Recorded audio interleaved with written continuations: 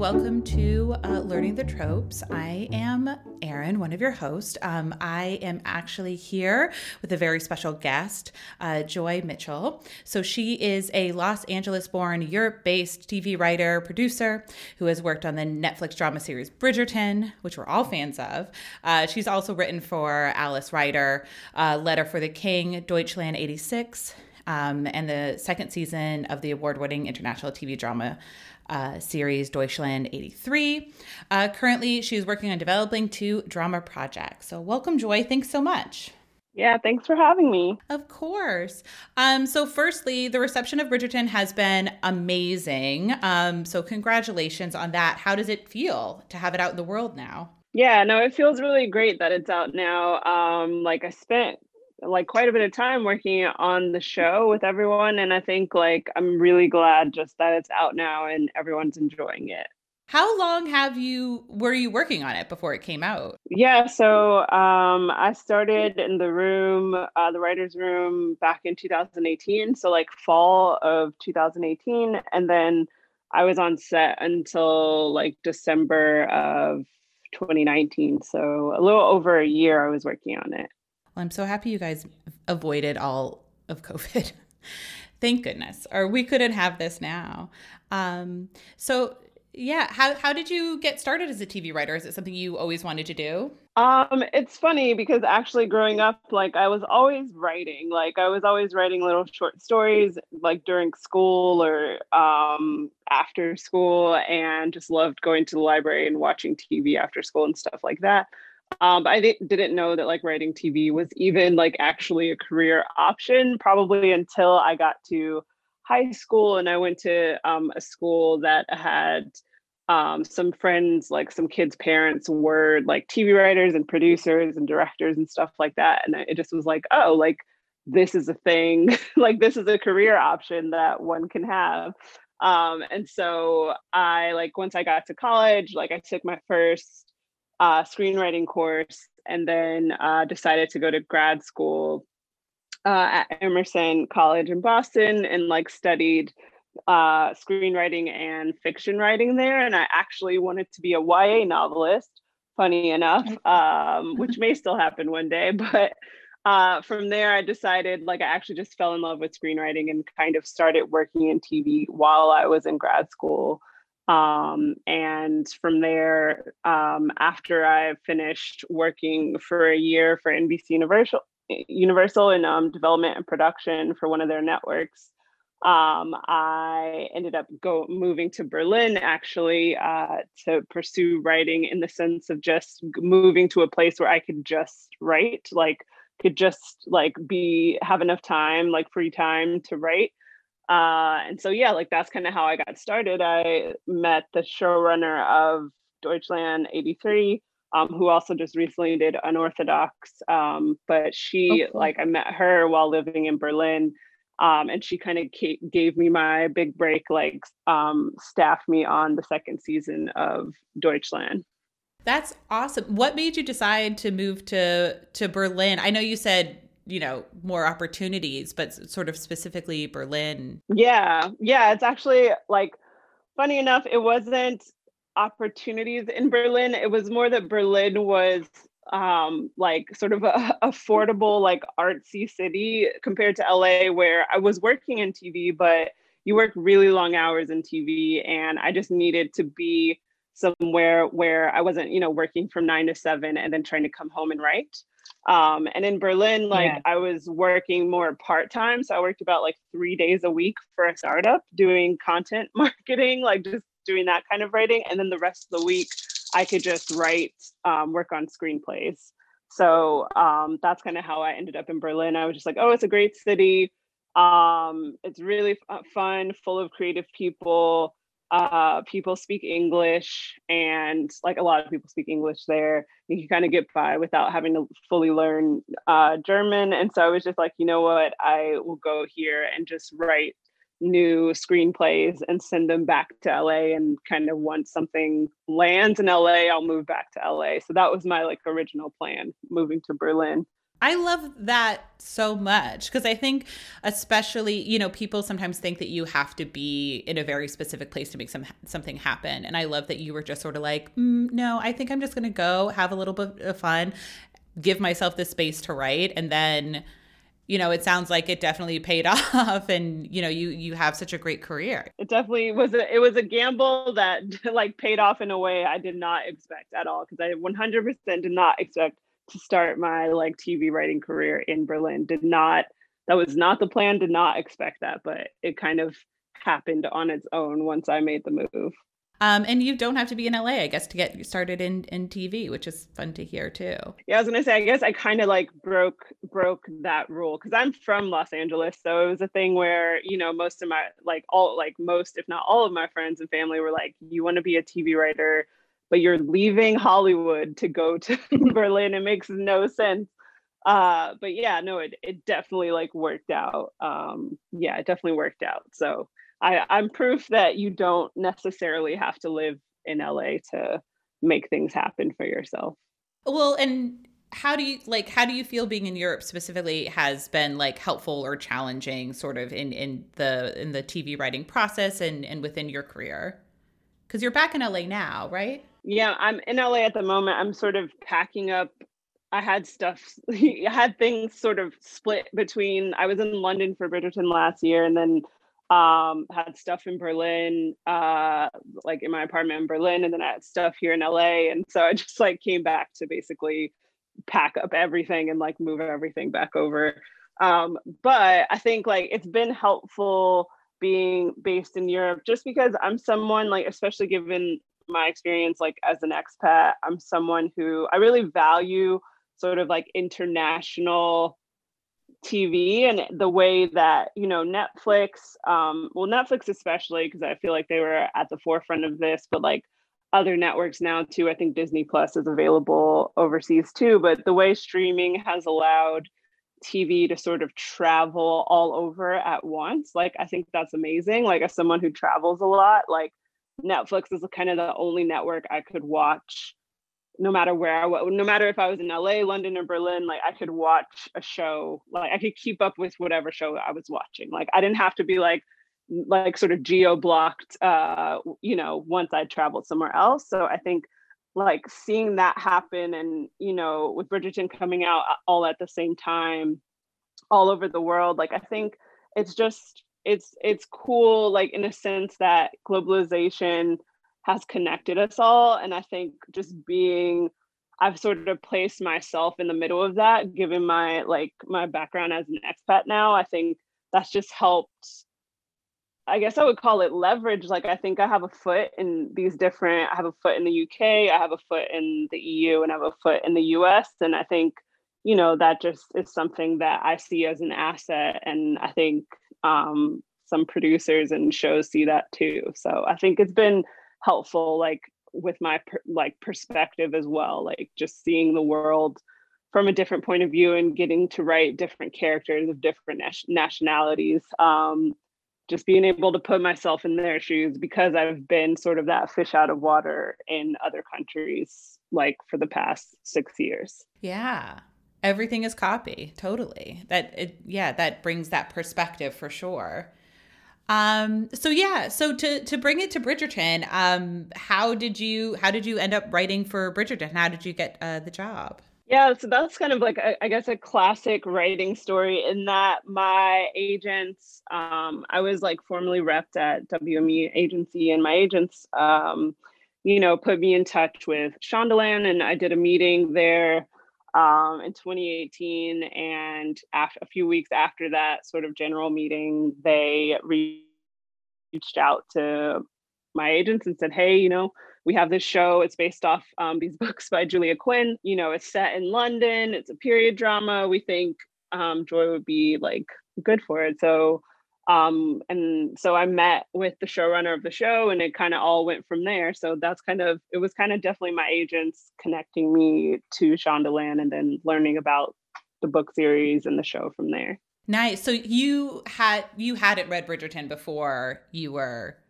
hired? No, actually, I had not. Like, I had not read the books before I was hired. So I read the books like once they reached out about it, I read the books for my interview, but I hadn't read them before the show. Like I was not a huge, I wasn't even aware of them, to be honest. But I think what's cool is like our room was kind of made up of people, like some of the writers were huge fans of the books and knew about them before. Then others of us like came on board and, you know, read them like, you know, for the show specifically. So we're kind of coming in a bit cold. So I think it was good to have like all of those perspectives when we were writing the show, because you have people that are, you know, you have some people in the room that are super loyal to certain characters or moments or whatever, and other people that don't have the same kind of emotional attachment, but we all kind of could feed into it and see it from different points of view, which is what makes, you know, I think, which is what I think makes a show great, is like bringing a group of people, a group of writers together to, you know, put their ideas together. Did you guys do any research other than obviously reading the books? And did you read all 8, or did you just do Duke and I? I think some people read all 8 or had already read all 8. I read the first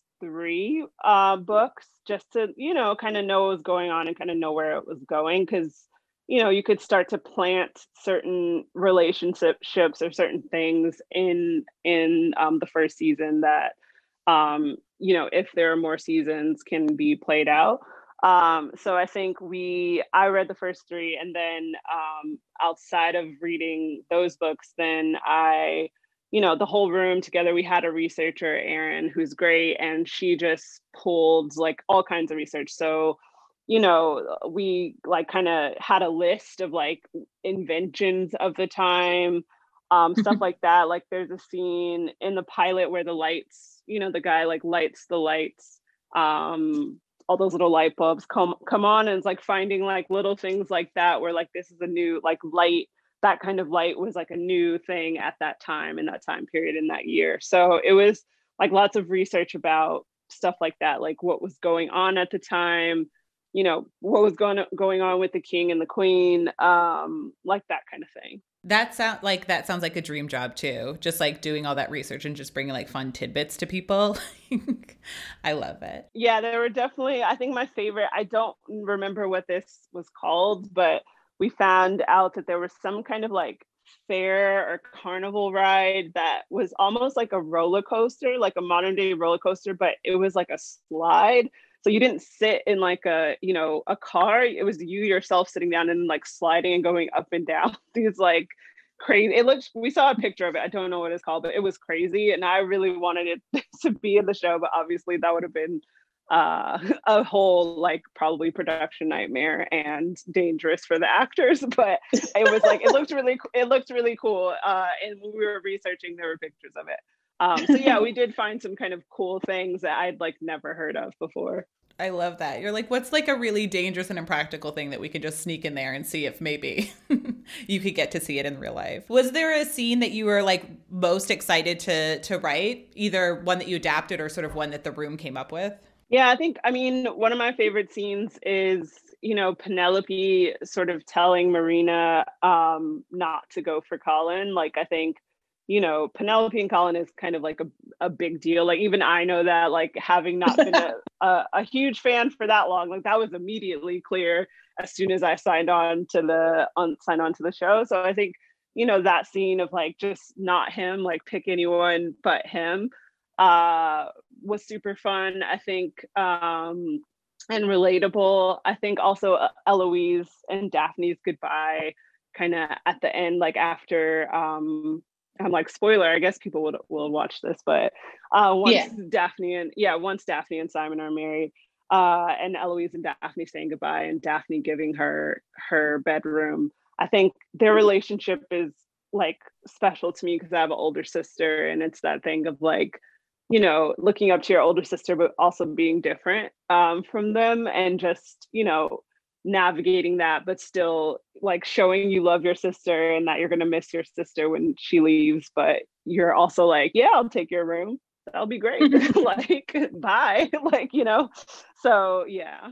I loved the sort of hints at the Penelope and Colin. That's like the biggest relationship. And for us, because we're the podcast, we review a lot of romance novels, and Romancing Mr. Bridgerton, which is their book, is the one that was like requested so much. And I knew that like the series was going to come out and stuff. So I was like, well, I want to hold and we'll read all the Bridgertons in anticipation of the series and everything. But people basically kept requesting it to a point where it's like, fine, we'll just read it. If that's what you people want, I can't not. So, and I thought it was really beautifully done too, the way that it's been sort of hinted at, and I guess, yeah, being a reader and knowing what's going to come, it makes it all a little bit sweeter. Yeah, it's like it's playing the balance of like building a good story for the people who have never read the books, and also like, you know, winking at the people who have, if that makes sense. Like it's like kind of like walking the line of that for that story. Yeah, well, I mean, that begs an interesting question. Sort of, were you guys thinking actively about who you were writing for, like super fans, of which obviously there are a ton, or people who were just going to find it come in cold? I think first and foremost, it was a thing of like, because some of us like me are coming in cold, so to speak. Like, I think it's writing something that could appeal to everyone, not just like romance fans, not just romance novel fans, not just Julia Quinn fans. Like definitely want to appeal to them and in a way like keep them in mind, like in the back of our minds. But it's also like it was like, for me at least, writing something that appealed to everyone. Like even if you weren't a super fan of the books, you could become a super fan of the show and then, you know, pick up the books sort of after if you want, if you don't already have them. So I think at least for me, like that's how, like kind of how I approached it. And so obviously you guys had to like combine characters and add characters and stuff just because it's a completely different medium. And in particular, I'm interested about Queen Charlotte. So she doesn't appear in the books at all, but plays a pretty significant role in the series. In romance novels, you rarely will see royalty at all, and is certainly not sort of centered as she is. So sort of what was the impetus behind adding her into the series? From what I remember, it was that like we just thought it'd be fun. Like I think it was that like this show is about women, you know, women of all kinds and what they go through in this society. And so it felt like having Queen Charlotte and like seeing a woman of her stature and her, you know, role in society, taking part in like gossip and how gossip plays in her life. Like she's sort of trapped in her own sort of marriage and in her own sort of castle and like kind of cut off from people, but then seeing how she finds ways to like inject herself sort of into the story or like affect the story, and just that she's like, you know, deeply involved in like reading Whistledown. I think it was just one of those things that it would be fun, and it was just another kind of woman to sort of explore like what her life is like and how gossip affects her life. Because it's almost like I sort of see it as if like in this world, gossip for women is almost like a superpower. Like it's what you can do when you don't have that much power. When men kind of have all the power, like gossip is your sort of the way you can wield your power. And that's kind of why like I feel like Queen Charlotte is a fun character, because she is the queen, but she's like, you know, deeply invested in the hot goss of the season. So I think, yeah, that's kind of why she's there, or part of why she's there. Well, yeah, and the actress who plays her is amazing and so queenly herself, and it's been fun to watch. She's so amazing. She's awesome. Yeah. Who was your favorite to write for? Which character? Did you have one? Yeah, I mean, I love Eloise, and I've told Claudia Jessie this, like I've told her, so she knows, but I think she just goes against society and like questions things and like, you know, wants something different. I think that's really cool in general, as someone, you know, who kind of left America and was like questioned this society and said, you know, this doesn't really work for me, so I'm going to go somewhere else. So I think I really like and respect that about Eloise. And then the Featheringtons are also really fun to write for, like all of them. They're just such a fun family to write for. Like they're just funny. And I really enjoy sort of like the comedic like tones of their scenes. They're really fun, but it's like you understand I think you really understand, and at least I did writing their scenes, like you really understand and feel for the Featheringtons in this world. And you understand why, um, you understand kind of why they are the way they are. Yeah.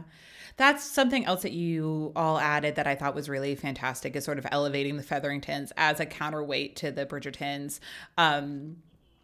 Sort of what happens when you don't exactly have it as much together.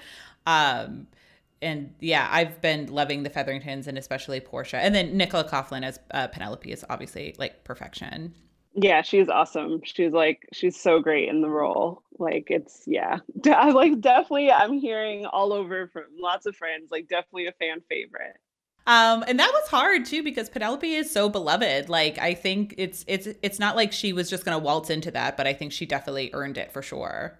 Yeah, I'm like bless Nicola for just like killing it because you know if she hadn't, it would be like I feel like the book fans, the super fans would be you know. So I think she's probably aware of the intense love for both Penelope and Colin and that whole story. So she just does such a great job in that role.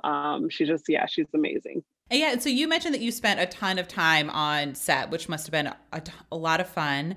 What was the first time that you sort of saw the set and the costumes, and what did you think? I mean, it was just amazing to kind of see it all come to life. Like from you know, you go from looking at pictures, like doing the research, like talking about the balls and all these things in the room, and sort of the set design and the wardrobe and everyone, the crew, like everyone's just so talented and did such an amazing job, like bringing it to life and just making it look completely kind of insanely beautiful, like the details and people's like on the dresses on like I don't know like Cressida's hair, like that character, like her hair, I took so many pictures because I was just like your hair is just like so intricate, like just everything was very intricate kit and like done with care, and it looked beautiful, so yeah. There is a lot of eating in the show, which I love. I think it's great. People don't eat it. It also just sort of shows them as being just like people of leisure, that they're just always eating something. Yeah, yeah, we did research. Oh. There was a lot of research done on what they would be eating, how much they would eat. Like if you like on set, you could see there were all kinds of like sort of food shaped into the shape of like animals or like whole pigs or like suckling pigs and like you know it was just like super decadent, like no way like two people could eat all that food that they had, or like at the reception just the detail of the food and like the sort of like the way the art directors and everyone did everything to make it look, some of it was real I think, and then some of it wasn't, like the food, but like they just did such an amazing job on all of that. Yeah, I feel like because we're big romance novel readers, and I feel like sometimes they, like the authors will describe the food and it always sounds disgusting. It's a lot of like oyster pie and different things. Like now I'm like, no, I'm okay. Turtle soup. Yeah, some of the food was, again, I don't remember, but I was like, some of it I remember reading and just being like, oh, I wouldn't want to eat that. Or what is that? Like Simon's favorite food being gooseberry pie. Like, what is a gooseberry? I still don't know. But, you know, I guess that was a thing. Or maybe it's still a thing in some part of the world and I just don't know what it is. So yeah, do you think that Bridgerton, being a romance adaptation, do you think that there will be more following Bridgerton? Yeah, like I think, I mean, I would say I hope so. I would imagine so. Like I think there's that that type of book I think is ripe for it's like ripe for the picking sort of. I think it's it's interesting because I think for the most part from what I know of romance novels and the romance novels that I have read, they're mostly written by women and it feels like one of those things almost like gossip, in the show, but it's one of those things that isn't taken quite as seriously as, literature or, other types of books. But I think they're just like like they're a nice escape, and a lot of times they can be like quick reads and you're invested in their series and they go on, and I think yeah, I just think it's definitely there's an audience for it, as we've seen like with how well Bridgerton has done, and how well Julia Quinn's books have done. And I think there's an international audience. Like I think from my own personal experience, it seems like Julia's biggest fans are in Brazil. Shout out to Brazil because they're hardcore fans. And they so really are. It's like they really, really are. And so I think it's one of those things where that international reach, I feel like it's just as strong as, a Harry Potter or any other like book that's traveled around the world and been loved around the world. It's just not as maybe talked about or celebrated as those kinds of books. But I think maybe now is the time to revisit that and take another look. You mentioned reading other romances. Are you a romance fan yourself, or do you have any sort of favorite books? I used to be a big fan of sort of the Sherilyn Kenyon books, and like it was like Acheron or something like I think it was, were they like vampires? I think they were vampires or something like that. I might be completely wrong, but I was like a big fan of those books for like a while, and then I like years ago, and then I read a few of the Sookie Stackhouse books, like around like a little bit before True Blood started, when True Blood was announced. So I was a big fan of like sort of sci-fi, fantasy, romance hybrid books, like romance novels. I don't read them as much anymore, but that's a whole other thing, just because I went to grad school for literature and read a lot of very serious literature, and just like I need to take a time out on reading so many books, because we were reading a lot of books during school. But I think I just remember them being super fun, and reading Julia's books for the show. I'm like, oh yeah, like these are great. Like these are like they're just so fun. Yeah, I mean, I agree, because I've made it a whole podcast about how much fun I think they are. But yeah, I agree. Well, and that's the thing that is interesting about romance too. It's like how many facets there are, in that there is like sci-fi, like aliens, and also, yeah, the Regency and the American West and contemporaries and everything. And it I definitely hope and think that, Bridgerton is going to make that happen. Can you let us know what you're working on next, or now, or? Yeah, right now I'm working on a couple projects, series projects of my own. Like one is sort of a historical, I'd call it a biodrama based, set in the old Hollywood. And then the other one is sort of a genre blending, also historical, but it's more historical fantasy. So that's been fun. And then also sort of modern day, my take on a Nordic noir, which is like a Scandinavian crime drama, but my take on it with expat women in Scandinavia. So yeah. I mean, those all sound super fun, and I'm ready to watch all of them. Well, thanks so much for taking the time to chat. This has been like really amazing. I so appreciate it. How can people find you if they want to follow you? Yeah, you can follow me on Twitter at Joy C Mitch, MITCH, and then you can follow me on Instagram at Joy in Europe. Awesome. Well, yeah. Well, thanks so much again for joining us. And all right, everybody, we'll see you next time. Bye.